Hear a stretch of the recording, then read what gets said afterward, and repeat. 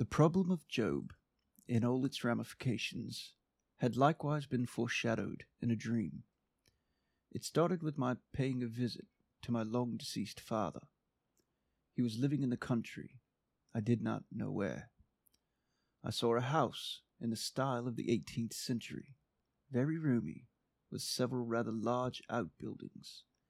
It had originally been, I learned, an inn at a spa, and it seemed that many great personages, famous people and princes, had stopped there. Furthermore, several had died, and their sarcophagi were in a crypt belonging to the house. My father guarded these as custodian. He was, as I soon discovered, not only the custodian, but also a distinguished scholar in his own right, which he had never been in his lifetime. I met him in his study, and oddly enough, Dr. Y, who was about my age, and his son, both psychiatrists, were also present. I do not know whether I had asked a question, or whether my father wanted to explain something of his own accord, but in any case, he fetched a big Bible down from a shelf, a heavy folio volume like the Myrian Bible in my library. The Bible my father held was bound in shiny fishskin. He opened it at the Old Testament. I guessed that he had turned to the Pentateuch and began interpreting a certain passage. He did this so swiftly and so learnedly that I could not follow him. I noted only that what he said betrayed a vast amount of variegated knowledge, the significance of which I dimly apprehended, but could not properly judge or grasp. I saw that Dr. Y understood nothing at all, and his sons began to laugh. They thought that my father was going off the deep end, and what he said was simply senile prattle. But it was quite clear to me that it was not due to morbid excitement, and that there was nothing silly about what he was saying. On the contrary, his argument was so intelligent and so learned that we, in our stupidity, simply could not follow it. It dealt with something extremely important which fascinated him. That was why he was speaking with such intensity. His mind was flooded with profound ideas. I was annoyed and thought it was a pity that he had to talk in the presence of three such idiots as we.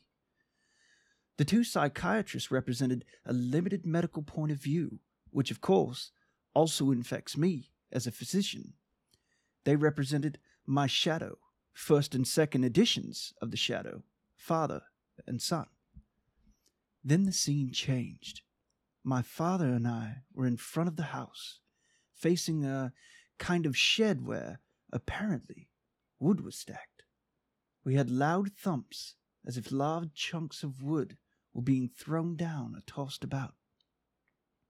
I had the impression that at least 2 workmen must be busy there, but my father indicated to me that the place was haunted.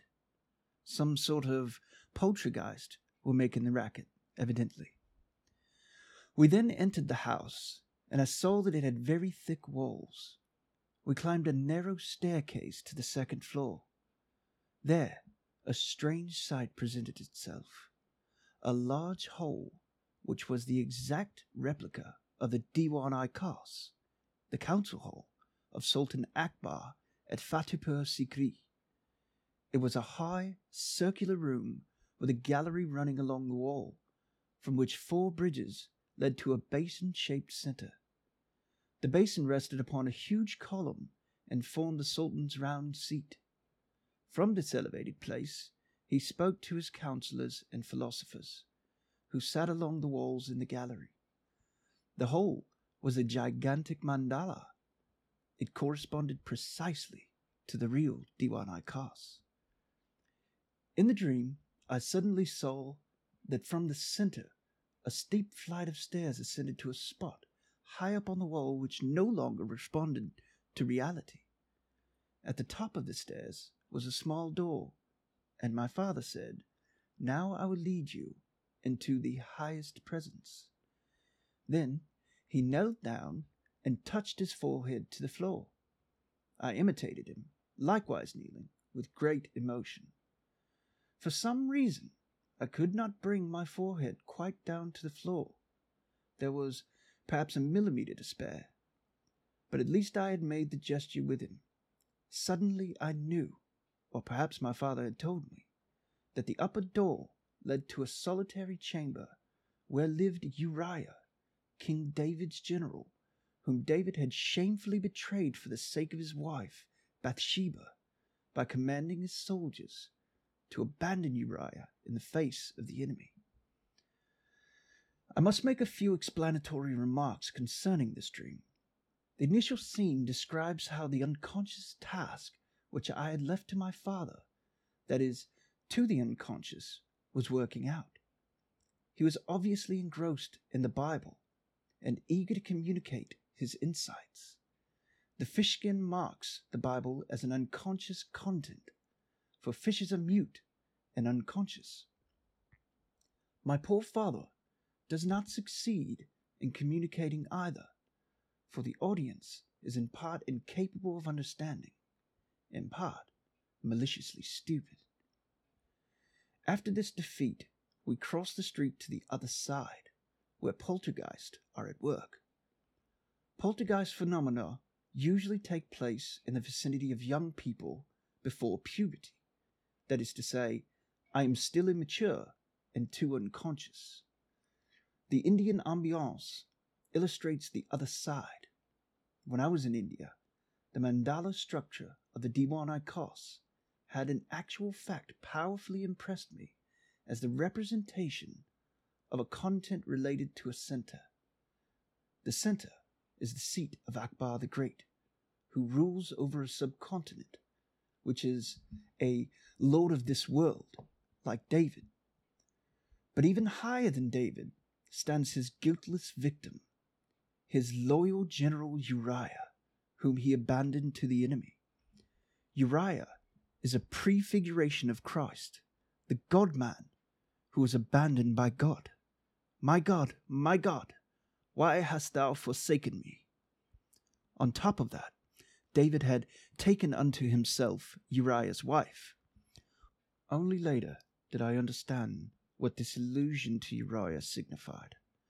Not only was I forced to speak publicly, and very much to my detriment, about the ambivalence of the God image in the Old Testament, but also my wife would be taken from me by death.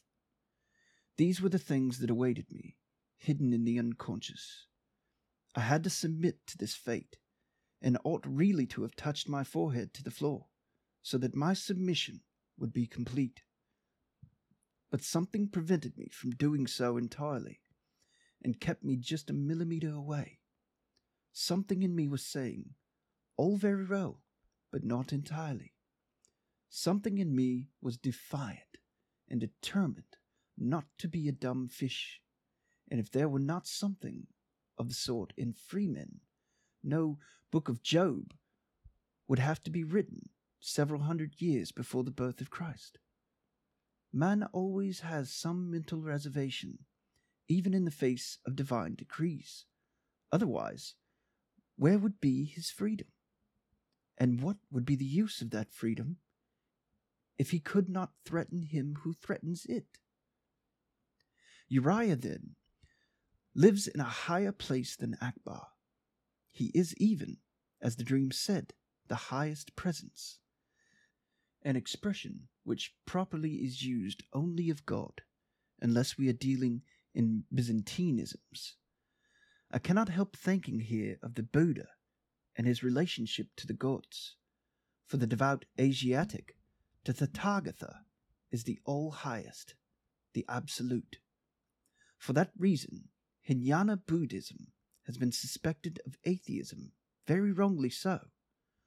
By virtue of the power of the gods, man is enabled to gain an insight into his Creator. He has even been given the power to annihilate creation in its essential aspect, that is, man's consciousness of the world. Today, he can extinguish all higher life on earth by radioactivity. The idea of world annihilation is already suggested by the Buddha, by means of enlightenment, the Nidana chain, the chain of causality which leads inevitably to old age, sickness, and death, can be broken, so that the illusion of being comes to an end. Schopenhauer's negation of the will points prophetically to a problem of the future that has already come threateningly close. The dream discloses a thought and a premonition that have long been present in humanity. The idea of the creature that surpasses its creator by a small but decisive factor.